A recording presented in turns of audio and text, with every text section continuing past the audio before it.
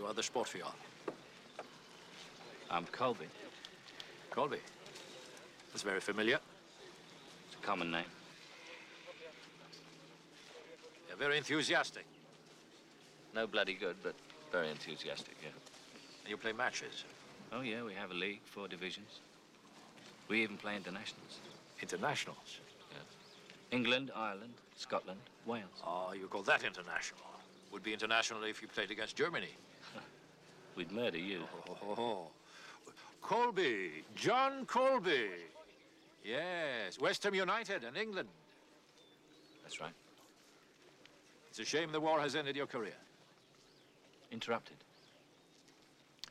Let's hope so. My name's Tom Jennings, and this is the 24 Frames cast. And my apologies for the amount of time it's been between episodes. It certainly wasn't my intention. To give a kind of a brief overview of everything I've been up to, my work was fairly ridiculous from kind of September onwards in terms of the amount of projects I was working on. And it's all been very interesting films and documentaries and kind of advertising campaigns that I've been working on. However, they have kind of cut into my time, and it just got to the point really where I was kind of working most of the day, coming back home and watching films. I just didn't feel like had the urge really to kind of do anything other than kind of relax when I had the opportunity. And luckily, kind of things have cleared up on that department. And then, unfortunately, in November, I became quite ill as a result of being out filming out in the wilds, and I ended up with a quite horrendous infection in my teeth, which still, unfortunately, hasn't been fully resolved. I haven't been to the dentist in years, and I've paid the ultimate price, really, and literally paid the ultimate price in terms of the amount of money I've had to stump up for God knows various what. So I wasn't really in the mood over Christmas to kind of sit down and kind of boil to death of it, and luckily things are on the up now, and I've watched quite a lot of films and television recently, and I've kind of got like a backlog of things I wanted to talk about. And today, I didn't really want to. I haven't really been to the cinema all that much recently, and today I'm going to be talking about the Amazon original series, The Man in the High Castle. And I've never done it. I don't recall where I've talked about a guilty pleasure of mine, and one of my favourite all-time guilty pleasures was on over Christmas, and that was John Huston's Escape to Victory. So I'm going to be doing a little bit about that, but I wanted to kind of begin really with something of an observation. And it kind of all stemmed really from, I was watching a film called Girlhood, which was part of my kind of catching up on 2015 releases. And it's a French film directed by Celine, I think you pronounce her name Sciamma or something like that. I'm not entirely sure. Everyone who listens to this podcast will know how terrible I am about foreign pronunciations. But Girlhood, unfortunately, came out in Manchester. I think it played for about a week, and the timings were just really not conducive for me at all. It seemed to be I could either watch it at 2:30 in the afternoon or 9:30 at night. For me to go to one of those screenings, it would be going home, coming back into town, and it just seemed a bit of a ball ache, really. And it only played for a week before kind of disappearing. And there was a lot of hype around Girlhood. I remember reading some very positive reviews in Sight and Sound about it, and there seemed to be this kind of really highly prestigious films that a lot of critics were kind of falling over themselves for us to go and see, and I just didn't get around to it. And I rented the Blu-ray from Love Film, and I was kind of like a little bit surprised really that Girlhood had received such acclaim. I didn't think it was a particularly great film at all, and it took me a while really to kind of work out where I kind of objected to this film. And it seemed to me that I kept coming back to the fact that there was this perception by critics and the filmmaker herself that this was some sort of important statement that needed to be seen. And I need to kind of preface this really, because I don't think you have to experience something necessarily to write about it. And it's a fairly obvious statement to make. And I mean, a good writer needs skills like empathy and an ability to tell a good tale. And of course, there's many things in life that are fairly universal. For example, last night I watched Alien again for the first time in a couple of years, and I don't need to have experienced what it must be like to be trapped on a spaceship with an alien to find that it's absolutely, obviously, incredibly terrifying. I've been chased by a dog before, and I don't say that flippantly. I was actually genuinely chased by an extremely large animal that wanted to bite me and hurt me, and it was absolutely terrifying. you don't have to be stranded alone on Mars to know, to understand that Mark Watney in the Martian is incredibly lonely and scared. These are all things which we've experienced. So I think, obviously good screenwriting can therefore take us anywhere, really. And there seems to be this one place where, Girlhood included, where in recent years, where films have taken me to this place and left me feeling kind of just slightly conflicted and ultimately slightly annoyed. And that kind of place in cinema is modern inner cities. And these films are commonly referred to as social realism. Now I was raised very, very middle class. And by middle class, I don't know if that's kind of a set of ideals. I certainly don't believe it is, really. I think it was just my kind of existence. My father had a good job. We had a nice house. My mum didn't work. And, we lived in a small village in Kent. And I was there until I went to university in Sheffield. And it was a bit of a culture shock, it has to be said, to suddenly go from a place where it's, I suppose, slightly affluent to somewhere where you can obviously tell people simply had extremely hard lives, and I there's no way of kind of glossing that up or kind of look. I hope I don't sound like I'm snobbish. It's just a statement of fact that when you go to cities, you will see people who are on low incomes, and I wouldn't say, I suppose shocking would be the wrong word, but I had never really seen that side of life before, and I suppose it was eye-opening would be. And I kind of came home after university for about a year and a half, and then I ended up moving to Manchester, and I began working with Manchester City Council, working with young people. And not only was it a thoroughly good time, it was an amazing experience, but I think it also kind of changed the way I perceived what inner city life was like. And it seemed to me that it was completely opposed to the common perception that was being portrayed at the time. I remember distinctly one time a researcher for a TV programme called Young, Dumb and Living Off Mum called and asked us if we had assist them in selecting possible candidates to appear on the show. And I asked him why he thought this would be something we would even want to help with, let alone, actually partake in. And he kind of said to me, well, obviously it'd be you guys have contact with young people and you'd be a good ideal at picking of candidates.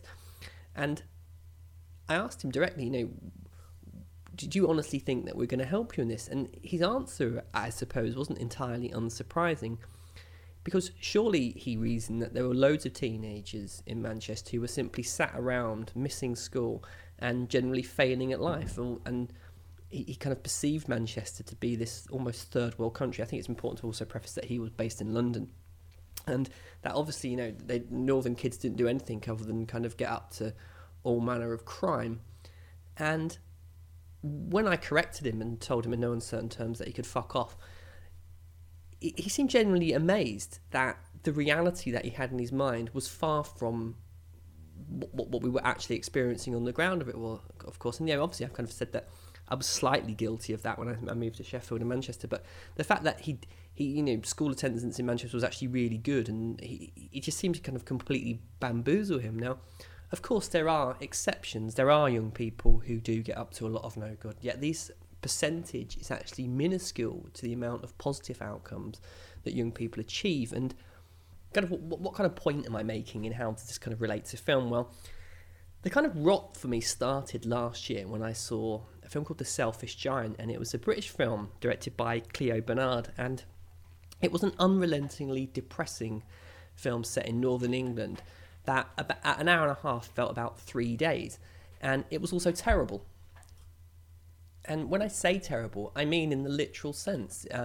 It was just utterly hideous. Young people being exploited and beaten, terrible families, animal abuse, and it looked okay. There's no denying that, and it was very well directed. It was very well acted, but it was what I have coined a classic example of misery porn, and it's a form of cinema that wants to show you a world that you don't want to face, or what people perceive the one that you don't want to face, and it's a kind of existence that it goes on.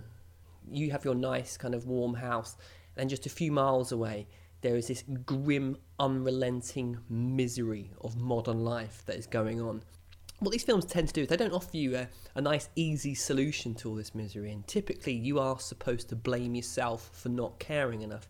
And although kind of what you can do about it is a total mystery to me, unless you kind of voted for the Conservatives, then this is kind of what you wanted in the first place. But I rather get the impression that the people who are making these films are mistaking fiction for reality and deluding themselves that the fiction they are offering you is in some way the reality of the world around you.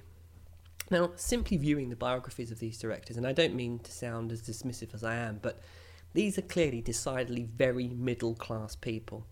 And again, I'm not saying they've had to have lived through this life, but I rather suspect that the appeal to making these stories is a sense that they are looking for serious material and somehow feel that there is a greater importance to the work they're actually doing.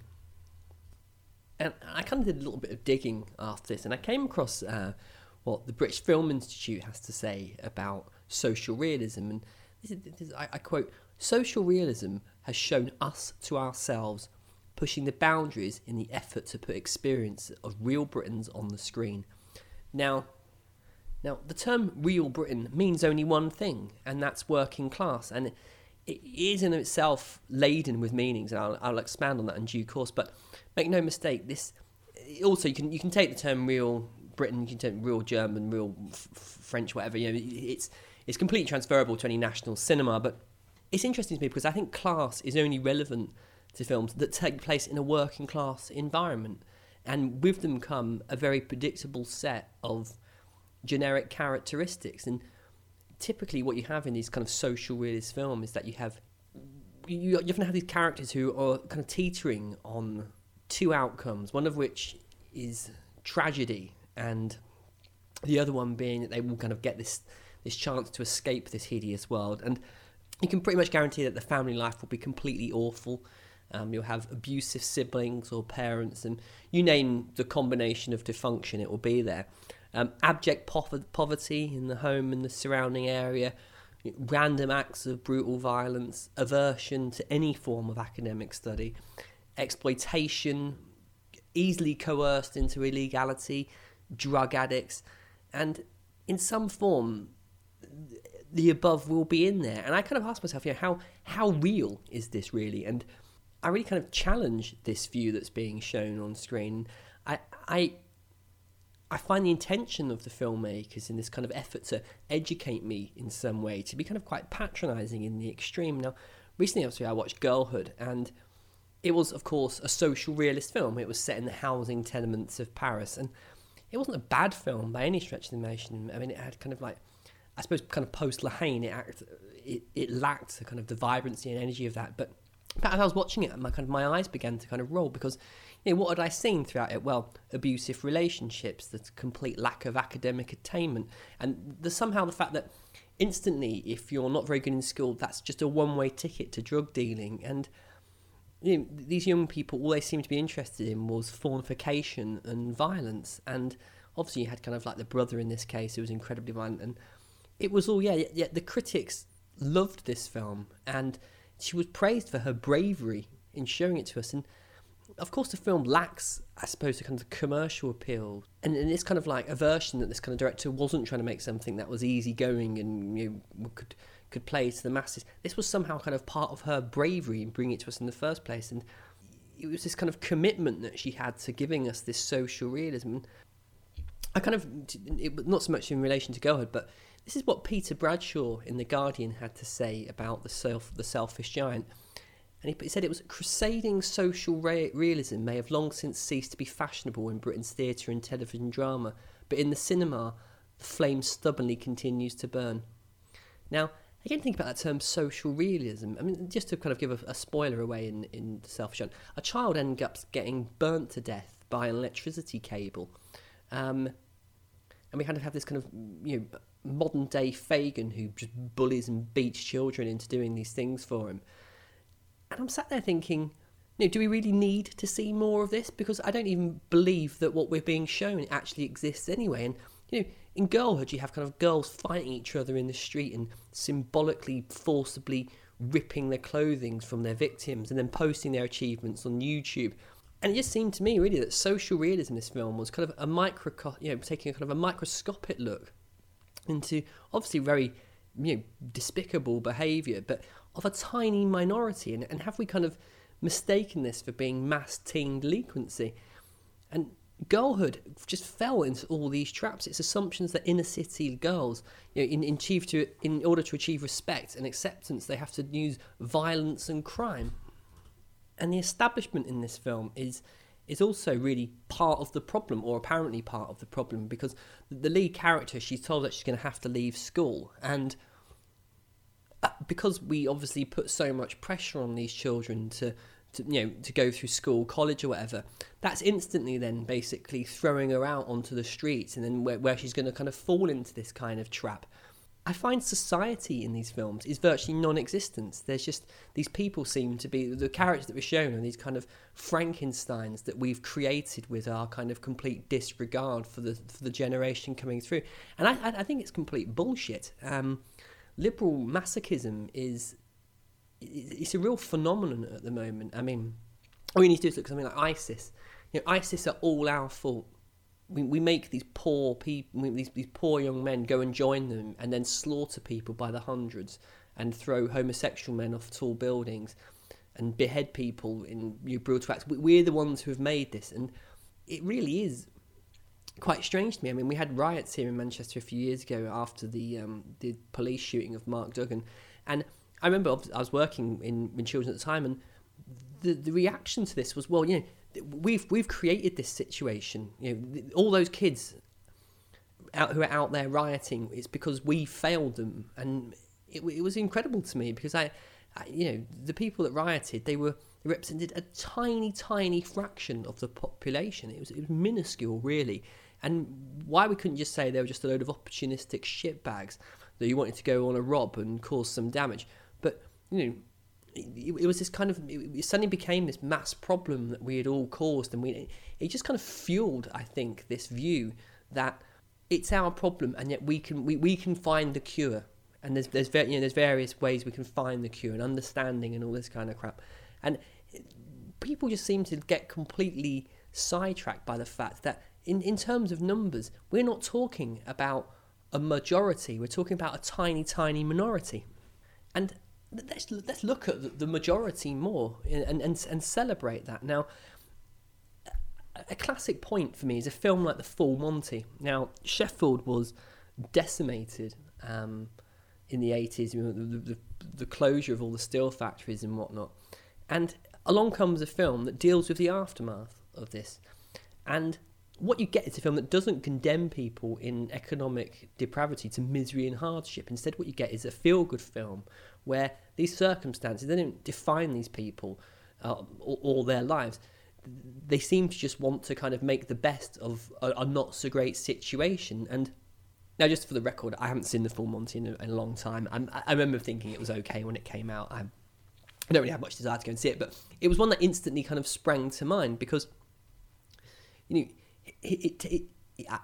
think it takes a slightly more humanitarian approach to looking at the issue of social realism. And again, I don't even like the term, I don't even like saying it, to be honest with you, but Girlhood seems to think it's performing some kind of social public service for us, and the critics responses also came with warnings like it wasn't a pleasant experience, it is essential that you should go and watch it. I mean, the word essential, Girlhood is not an essential film by any stretch of the imagination. The Selfish Giant is an essential film.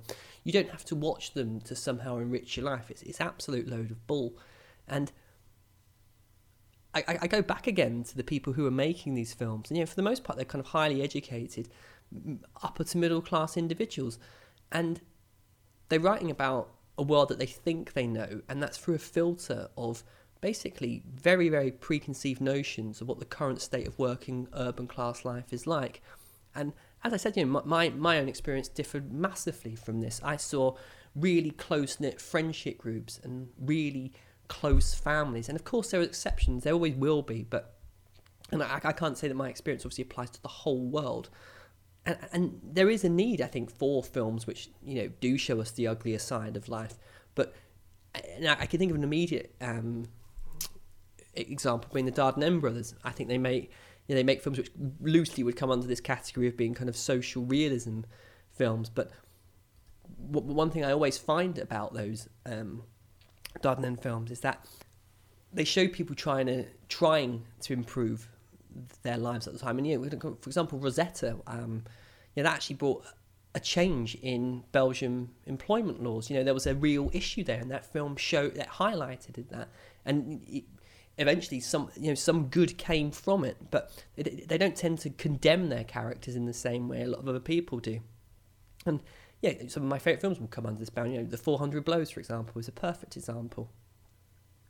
The reason why films, I think, like Girlhood won't stand up the test of time alongside the likes of something like Saturday Night and Sunday Morning is the fact that if you look at Arthur in Saturday Night and Sunday Morning, who hasn't toiled with the ideas of monogamy and the appeal of, a carefree life juxtaposed with that kind of crushing sense that life might just be merely a loop playing out over and over. And it speaks to us because it's real. We can, yes, it kind of comes under the category of being social realism, but these are characters who we can recognise the kind of the way that they're thinking and how they're reacting in those situations. And I'm not moved by the likes of Girlhood and The Selfish Earth because however well-intentioned these films are, they're not teaching us anything. Moreover, they just kind of belie the fact that those who are making them and a great deal of critics who fawn over them have kind of through the repetition and regurgitation of these rather cliched, generic misrepresentations have kind of created this fallacy that what they're doing is more important than just making a normal film. And it kind of goes back to what I'm saying really about the fact that we have to look at these films as what they are, which is fiction.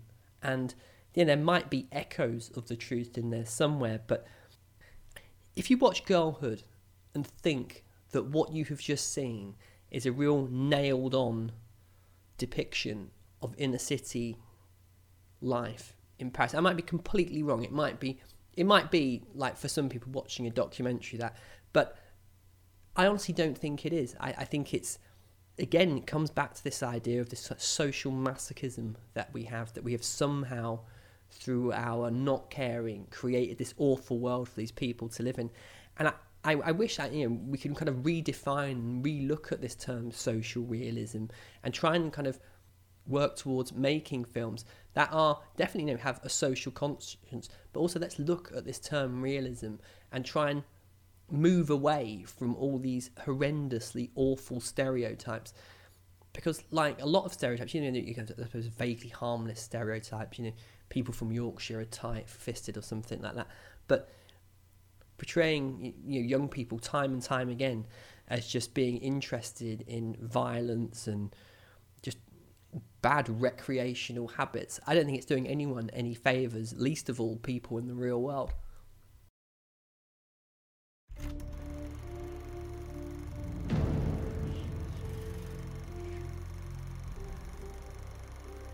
What is this? Newsreel film. It shows us winning the war. We didn't win the war.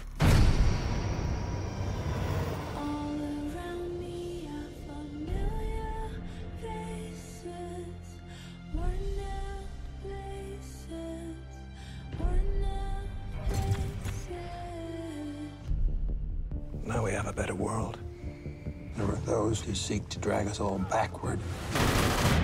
We have arrested suspects smuggling subversive films.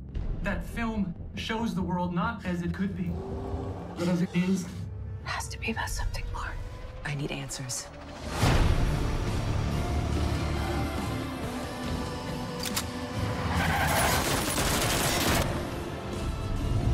They're scared. Scared this film could bring this whole thing tumbling down. A film that shows another world, so what? So it means that maybe the world can change. Take this. What is this? It's a new film? There's something different about this one. Different how?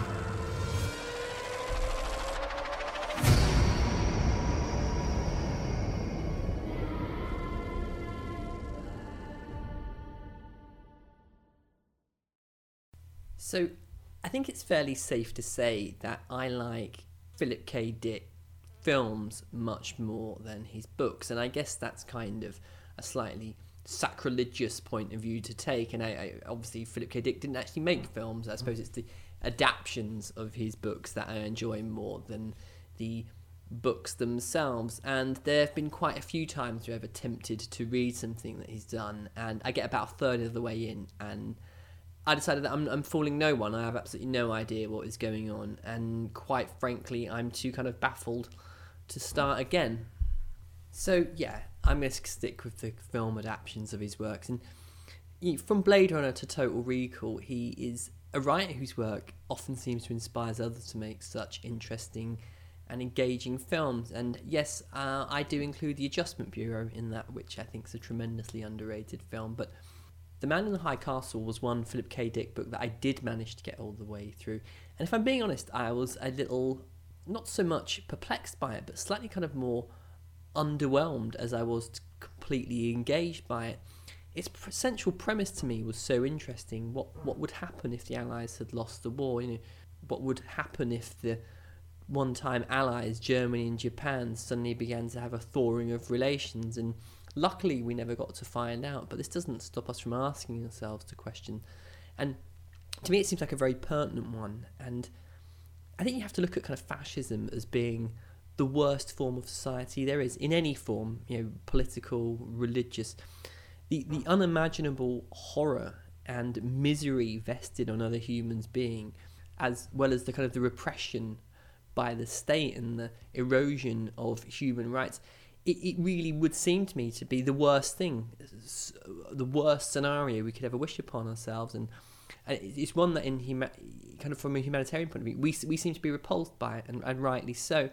But it never fails to amaze me how we like to tiptoe into the dark side, and given certain situations, we will quite easily, I think, begin to show and behave in ways which could be considered part of totalitarian fascist regimes. I mean, to a lighter example, take something like in America, you had the Patriot Act, and the term alone, I think, is an almost kind of Orwellian piece of wordplay, because you criticise or express some kind of discontent at the government, and hey presto, suddenly you are unpatriotic. It's a kind of a form of thought crime in a way that's being done in the name of patriotism, and you can kind of see the residual effects of this in the media as well. I mean, I remember an interview with Bill O'Reilly, and a man who, I think his father had been killed in September 11th, and this guy is basically saying that he doesn't think it's such a great idea to start bombing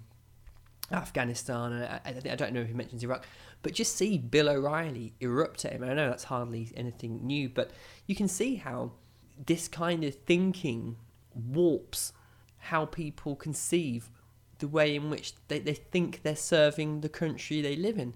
And you have it now. I mean, the whole kind of the drone killing. Now, I don't agree with this idea, and people like Noam Chomsky, I find they make these outrageous statements. They kind of, like America is the biggest exporter of evil on the planet. It's a ridiculous position to take, but I think it should speak for itself, the ludicrousness of a statement like that. But it doesn't. He obviously finds an audience, and just for the record, I do agree with a lot of Noam Chomsky says. I also think he talks a lot of absolute garbage on a lot of issues, that being one of them. But there's no getting around the fact that people around the world are killed having not actually done anything, apparently, to protect us, and it's a very alarming state of affairs. And love him or hate him, Edward Snowden has blown it in on some quite hideous practices that are going on, and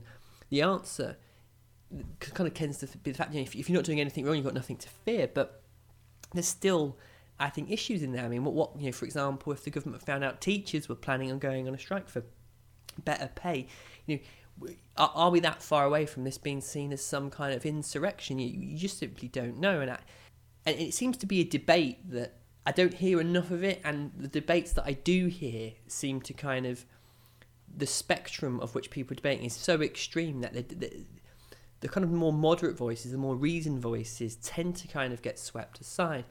So I thought it was quite interesting when Amazon announced that they were going to put The Man in the High Castle into production. Now, they had this brilliant thing a few months ago where they kind of put a load of pilot episodes for programs that they might make, and I love this, and I'm really enjoying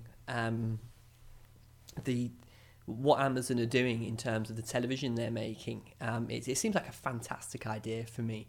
Last year I really enjoyed it. And Netflix as well. I think they're really they're competing for mainstream television, and I think it's a good thing. I think everyone's being encouraged to up their game, and Amazon and Netflix in particular seem to kind of know a great deal about the box set binge culture that we're living in, and they're giving us all the episodes there, so you can just tuck in at your own time, and we're loving it, and it's great. It's a great time to be a fan of television serials, because there's so much variety out there, and there's so much good stuff being made. And from what I understand, The Man in the High Castle received it certainly received a lot of excellent reviews, and it was going to be put into production, pretty much. It was pretty nailed on, and there was a kind of an agonising wait, really, for it to come out. And then those rather brilliant kind of teaser trailers began. Hey presto, I think it was November it finally arrived, or it might have been December, I'm not sure.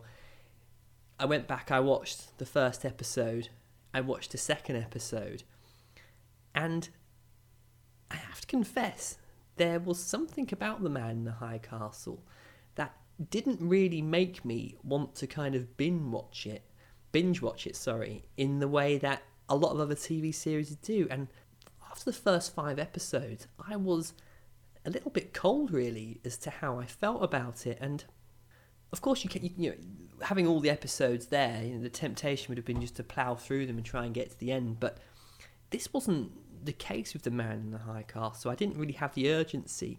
And I wasn't, crucially, I wasn't really that, I don't suppose interested, but I wasn't intrigued enough to kind of think, right, as soon as an episode ended, think, right, I'll slap the next one on.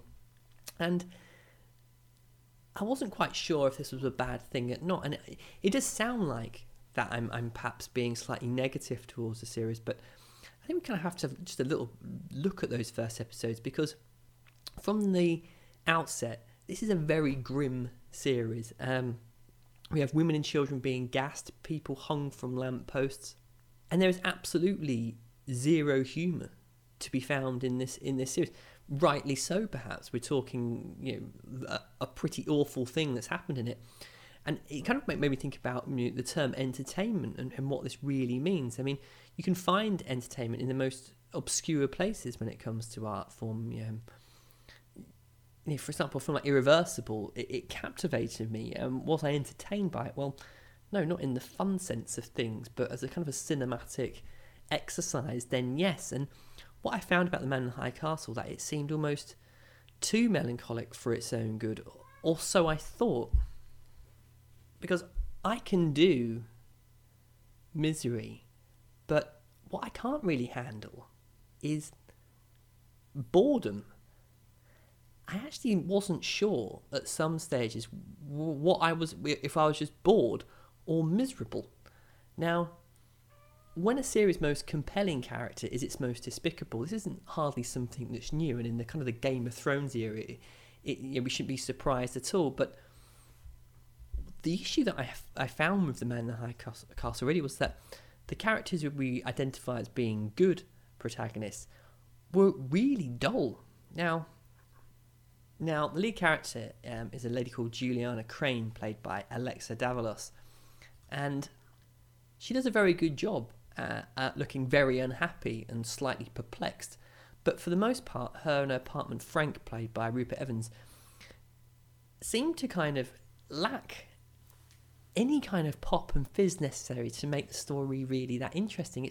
This is already helped by the fact that they don't seem to really be affecting the story. Moreover, it just sort of kind of lands on their laps, and they seem privy to the narrative as opposed to actually moving it forward. And now, there are richer pickings to be found in terms of character-wise in people like Rufus Sewell, who plays SS Commander John Smith, and there's fun in his kind of scheming. He's a quite despicable person, and the kind of key to his character is as well, they kind of serve all his kind of beliefs and this kind of political ideology back in his face. And I won't spoil as to what happens, but you suddenly find yourself almost kind of sympathising with a bit, even to a degree you actually kind of admire the direction that he tries to go in. And it's kind of quite strange when such a horrible person kind of starts behaving exactly how you would behave in the same situation, and it kind of highlights the fact that his kind of dedication is nothing really more kind of like sadism, opportunism. He kind of becomes a cause without a kind of a true belief, and even more, slightly more pathetic as a human being, yet as a kind of, strangely, in a kind of humanitarian basis, he kind of grows in your estimation. And even kind of talking about him in those kind of contexts at least shows that he has some sort of depth. Now, there is also one of the Japanese characters, the trade minister called Nobusuke Tomogami, played by, I think it's pronounced Cary Taguana. He was another character who lives by a very strict code of chi and meditation, and his life is rooted in a tradition, yet the world around him is kind of moving really toward what looks to be a kind of technological destruction. And this kind of Cold War that has developed between Japan and Germany is clearly dangerous, and he's one of the few people that can kind of see the fact that the ideology that both sides are clinging to might be the very kind of ideological political movement that will potentially almost end the world, as it were. There seems to be a real kind of, I suppose, weight to the issues that he's dealing with. Now, the central kind of premise of The Man in the High Castle is really a kind of a what if within a what if, and the characters are asking themselves, what would the world be like had the Allies won? Or at least they seem to be asking themselves that question, and no one actually says it out loud, I guess. They just seem to look at these videos that they're seeing, or these films, that they're seeing, and be a little bit kind of confused by them. In fact, the expressions on their faces, it's a mixture of kind of horror almost sometimes. It's strange, and this is, again, it's not really knowing what's motivating these characters, and not really kind of, I don't think they know what's going on, and I neither do we really. But what's interesting is that they're watching this what if reality of the Allies have won, and I'm watching this film watching The Man in the High Castle, thinking, well, I'm mildly concerned by the similarities which I'm seeing in The Man in the High Castle in relation to things like the kind of the Patriot Acts and state surveillance. It's all in The Man in the High Castle, and within the show itself, you see this as kind of a physical process. People listening to phones, they note conversation. Now it's all kind of done digitally.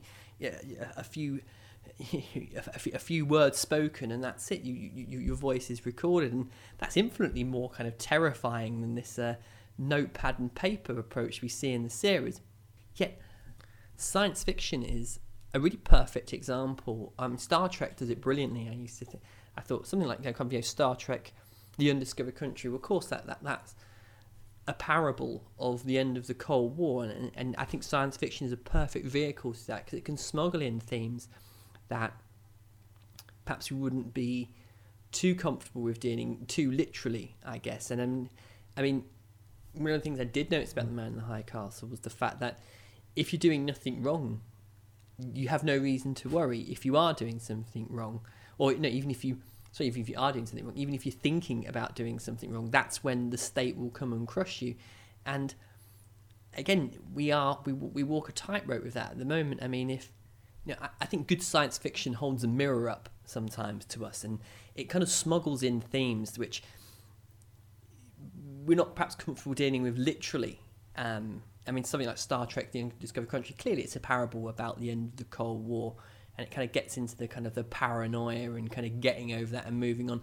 And I wanted The Man in the High Castle to really kind of hold a mirror up to us even more for us to have a look at, and I don't think it went far enough. One thing I've talked about a lot is they have something like Captain America: The Winter Soldier, which I think it's a post-Snowden era film, and it's brilliant in that respect. It really kind of makes us think about ideals and what those ideals are.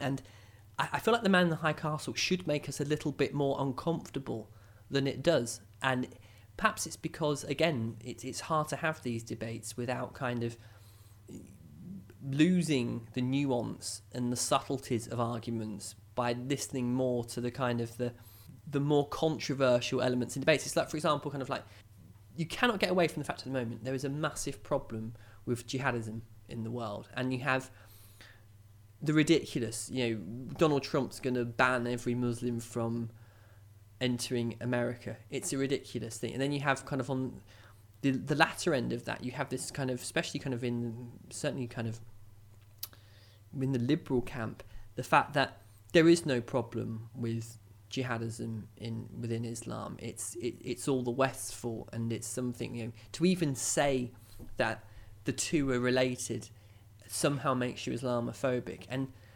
it's as ridiculous as Donald Trump saying they should ban every Muslim from entering America. These are the issues at the moment that we seem to be unable to deal with in a rational fashion. And getting aside from all that, I mean, there was a few things about this series that I did enjoy. For example, it looks amazing, and Frank Spotnitz, I mean, he's one of the show's producers. I mean, he comes from Millennium, which was a great series. I really enjoyed that. The X-Files. And this guy knows, I think, how to build worlds on this full-screen format. The Man in High Castle, you can tell a lot of it's CGI, and it might not be some of the best CGI ever, but I was certainly the aesthetic nature of the show I really did enjoy. But overall, this wasn't the classic series that I think I was looking for at the moment. And I do think it's a brave show in many respects. It is brutal, it's shocking at times, and like I said, it's thoroughly depressing. But there needs to be more work on the characters and kind of fleshing them out a little bit more.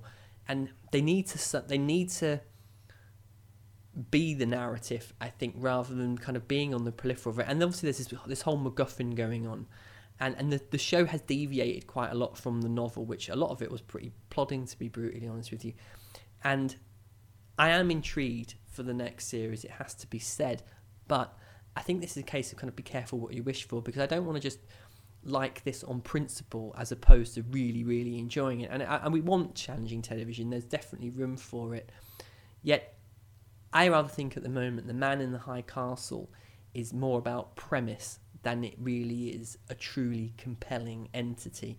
And time will tell. And going back to this kind of model of TV distributions, shows live and die by their ratings. And here I think time might be the greatest ally of this, because this isn't selling product in every 15 minutes to us.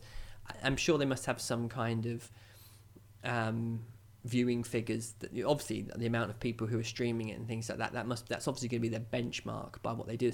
But if a show is available for 3 years and people can duck in, if it's getting consistently high views, then perhaps they might be a little bit more hesitant before pulling the trigger, because you won't have that immediacy of needing to make money quite so quickly. And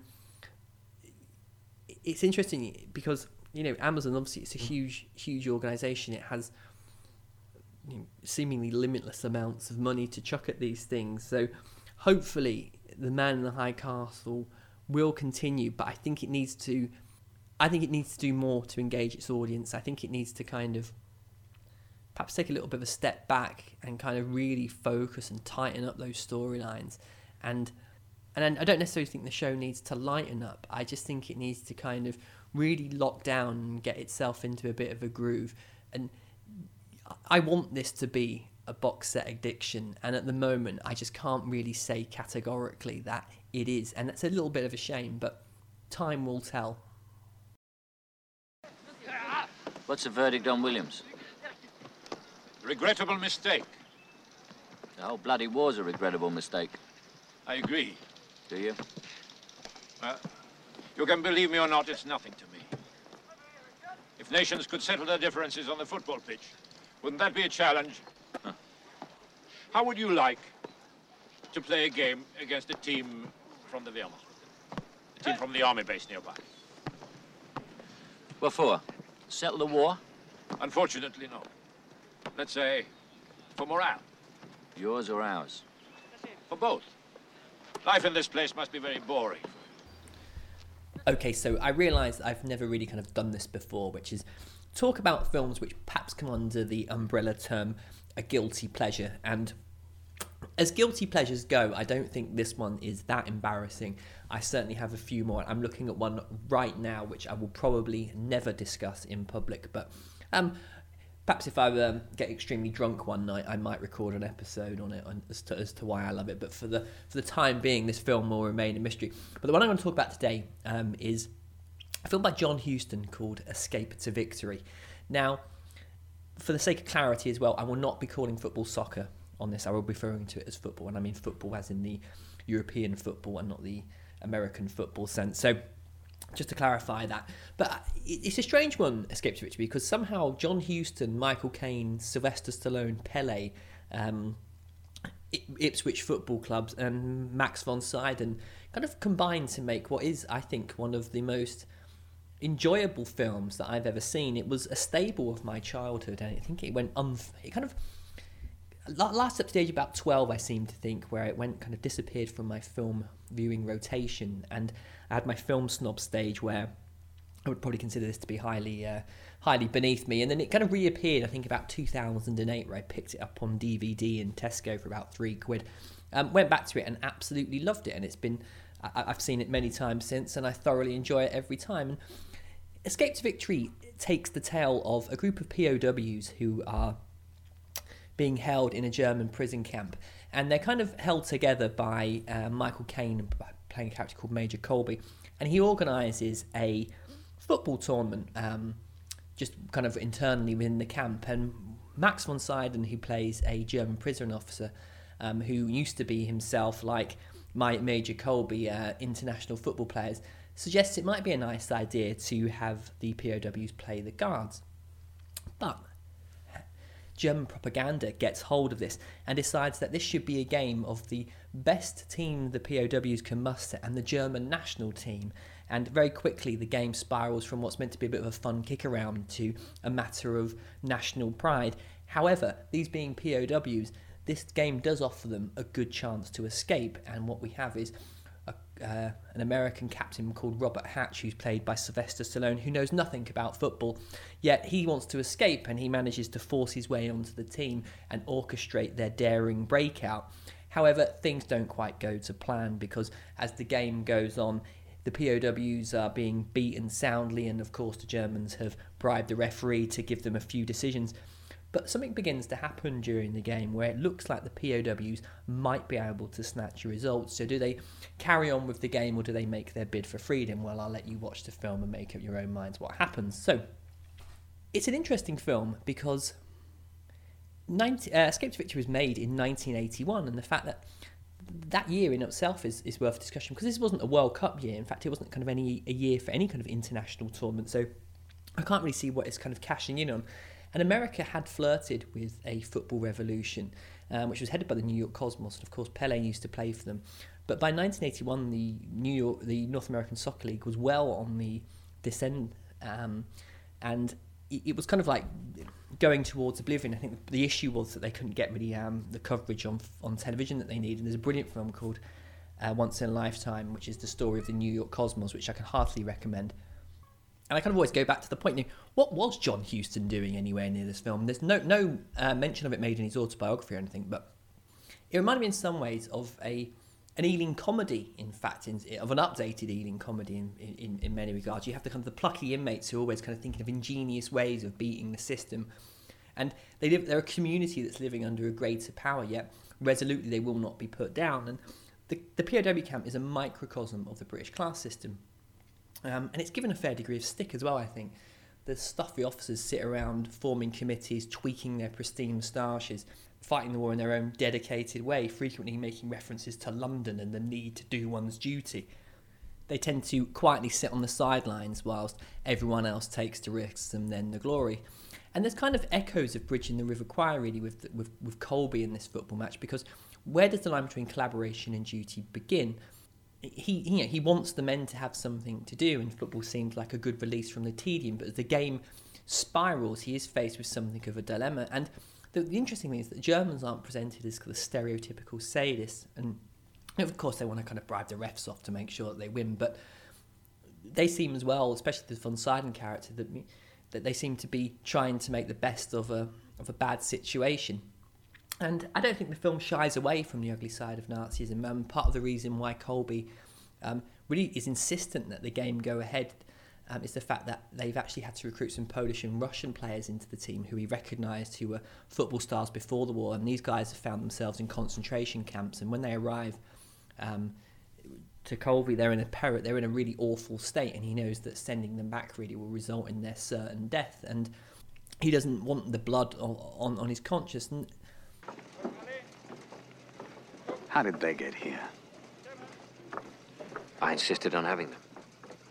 You insisted? They're all great players. They were. You are a naive fool, Colby. Insisting on great players. Von Steiner has sent you 5 skeletons. Guarantees that you'll turn up in Paris for his propaganda victory. Colonel, the Germans are doing their job very well. London knows. We heard it on the news. It's in all the papers. They're calling it another German lie. London is saying that no British officer would ever be involved in such a game. London is saying, Colonel? What about those poor bastards there? Do we send them back to the labor camps? That's a very good question, Colby.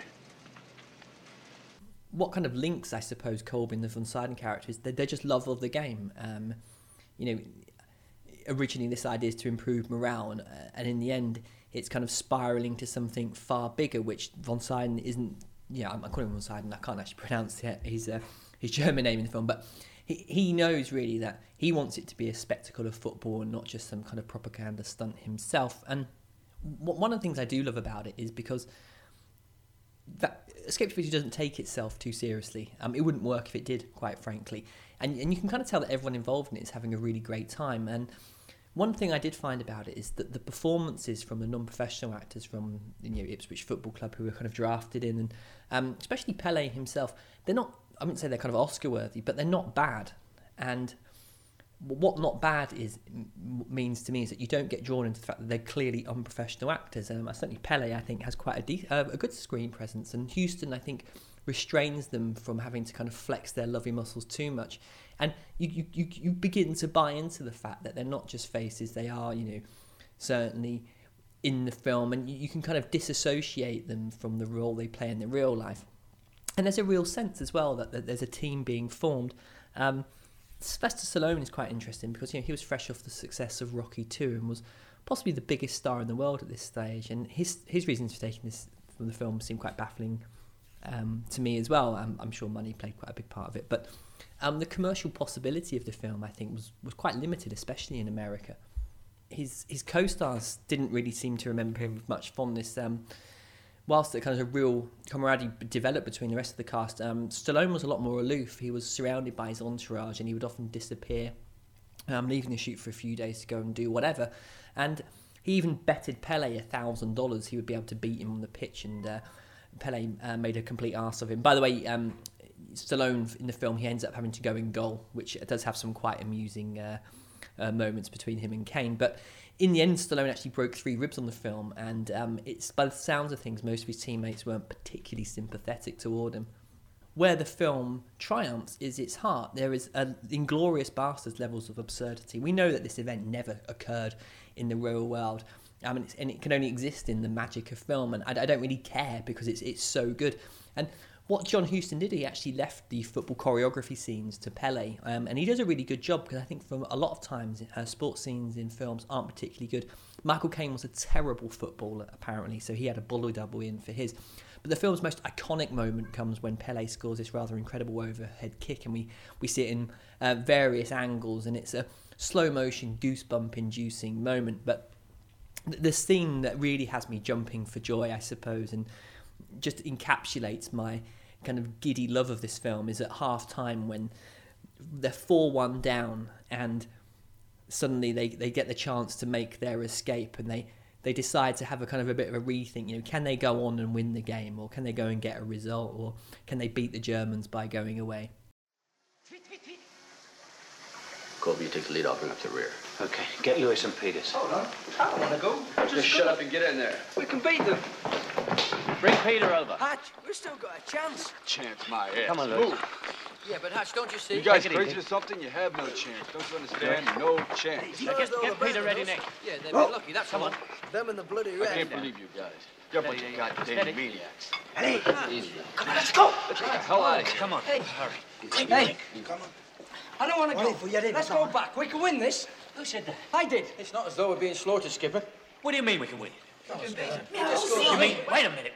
Colby, we're losing time. You mean you go back and play the second half? Well, I'll tell you Let's move. We only got a few minutes. Yes, but we can win this. You can't reckon win we... with me in the goal. Of course we can. He's not a bad goalie, is he? What the hell's the matter with you guys? You want to go back to prison? Come back, we need you. That's right. You guys do what you want, but I'm And leaving. what we're doing is quitting. I ain't going back to prison.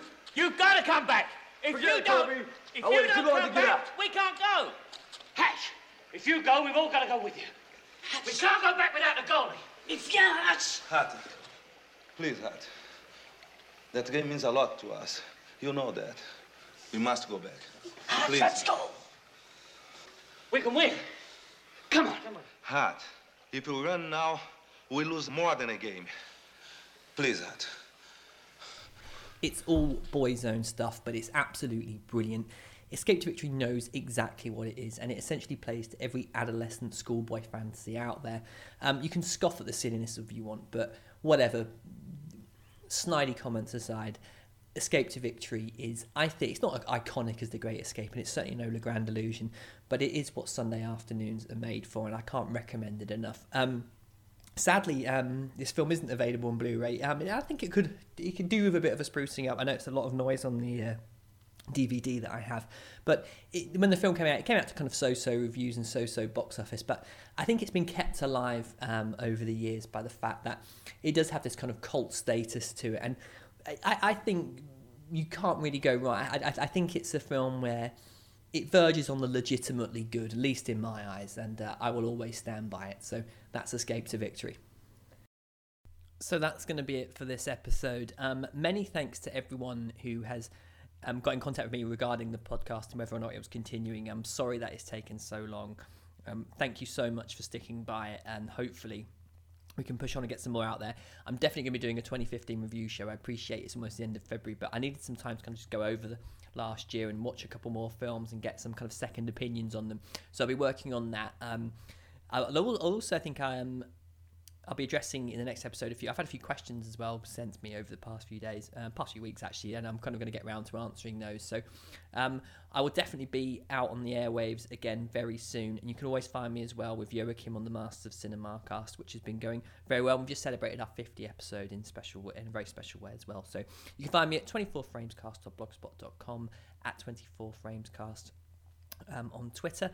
You can also follow me on moccast.blogspot.com.